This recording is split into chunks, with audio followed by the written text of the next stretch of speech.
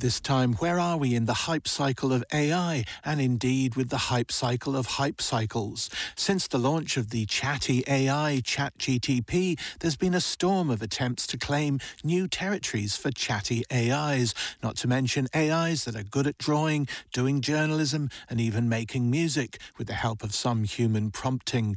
But is the sheer number of these claims really the interesting part of the story? According to our tech soothsayer Aisling Kelleher, some answers might come in the form of business advice provided in a regularly published graph called the Gartner Hype Cycle for Emerging Technologies, which some have called the hero's journey of new technologies, as Aisling Kelleher explained. There is a good visual shorthand in some ways for thinking about the introduction of emerging technologies and how people talk about them and how they actually come to fruition. And so that's with the Gartner Hype Cycles. So Gartner is a research analysis and consultancy company. It's huge and it's been around since like 1979 or so. So starting in the mid-90s, they started producing one particular methodology that the public really jumped onto. So this idea of a hype cycle. So what they were really looking at is emerging technologies. Not, in the 90s, this could be that we're going to use tidal power or cold fusion, or the idea of personal computers that are networked. This is all kind of pre the big tech growth in cell phones. So they were coming out with these ideas to help companies, particularly, develop new strategies to think about where they're going to put their research and development money, and to think about the different types of customers that they may be interested in engaging with new technologies. So this cycle essentially is a combination of two equations. One which is about expectations, so very human-centered kind of idea of like, what are people's expectations? What are they talking about? What is their social contagion about it, or public enthusiasm? And then there's a second equation, which is a more typical S-curve. So it's an S-curve of like how a technology matures, how something kind of develops within an industrial framework. So what Gartner does is basically mash those together in a kind of a little bit of an opaque way, and uses some very beautiful labeling, naming approaches. So we start out with probably what we're at right now with all this AI hype. And I think it does dawn on me that maybe it's the AI that is just the AI says to itself, generate hype. And so it's generating all these press releases, and it just can't stop now. It's got into this, like, hyping it up even more. It seems beyond human capability to be generating as many words about how great AI is and how important it is at the moment. So I think you might be onto something. Yeah, but I think what we have on the Gartner hype cycle is it begins, right? This is the wonderful place where the X and the Y axis begin with the idea of what they call an innovation trigger. So this is where does this thing come from? All of a sudden, we're talking about cloud computing or digital twins or the metaverse, if that's your thing. And then people get very, very excited about it, and I begin to talk about it a lot, and begin to maybe then, in their wild enthusiasm, begin to think it's potentially could do things that this technology might not be able to do at all. And that becomes the peak of inflated expectations. So what you get in this graph essentially is this big bell curve, and up at the top. And my favorite part after that, after we've reached the peak, is this very quick drop off into the trough of disillusionment. And this is where technology dreams go to die. So I think for all those of us who might be interested in seeing metaverse beginning to ram itself up the S-curve, we also have to think of Second Life and Tumblr and all these things that we don't use anymore.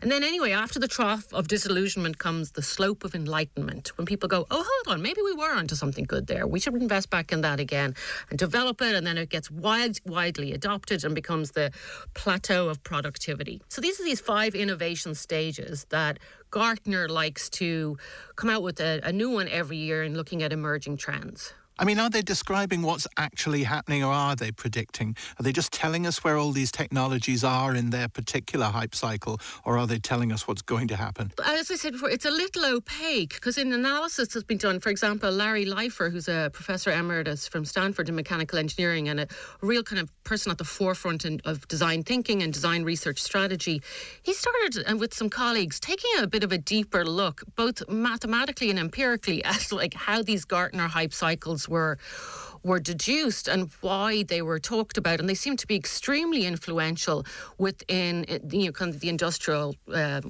world of companies and development, and also where governments are going to invest in and support. And especially in this era now of venture capitalists and investment companies, these types of kind of this is where you should kind of hedge your bets ideas coming out can be extremely influential in whether or not a technology takes off or not. And so in one way he was looking at this idea of the addition of these two equations together, because again this is proprietary to Gartner. They're not necessarily going to share their databases or how their analysts derive this research and push it together to develop these kind of forecasts, that it doesn't seem to be particularly mathematical or something that could be recreated, or the idea that it's hard to look back over previous years' so-called cycles and see how it is that certain technologies or even whole industries move up and down the either the S-plane or the kind of the large bell curve of human expectations. How those things are measured, whether it's quantifiable in any way, is challenging. And the idea of how things appear and whether or not technologies, bifurcate or technologies become multiple entities. There's not, I guess, a solid consistency to this. So I think that's where the idea of predicting where technology can go, whether it would be better to do it through a kind of a narrative or through some sense of historical analysis even, that there's some value to that. But the excitement over seeing these graphs every year, and they're kind of fun to look at and to see where things are and what things have disappeared, and also what the potential, lifeline of this is. There's, Facebook or Meta is betting everything on the metaverse, but according to last year's hype cycle for 2022, that's still a good 10 years out. In terms of how we're currently receiving AI, when I look at the Gartner hype cycle, I see that either side of the peak, you've got mass media hype begins, and then after the peak, negative press begins. Feels like we're having both at exactly the same time. Yeah, and I think that's quite natural. There is this idea of public enthusiasm. You have these early adopters, and then there's a kind of a natural human tendency to, the same way that people talk about, oh God, hipsters, or oh, that's so woke, that there is also this idea of cultural resistance to something coming out that seems just too cool or too trendy, and people just don't want it. There's this kind of feeling like, oh, I just wanted to be back in the days when life was simpler, and we weren't able to contact people so much, and we only knew 100 people within the range of as far as our horse could bring us. So if one had a horse, I think there is that is a very natural reaction. Aisling Kelleher there, divining the state of things in State of Things Divining. A human wrote that.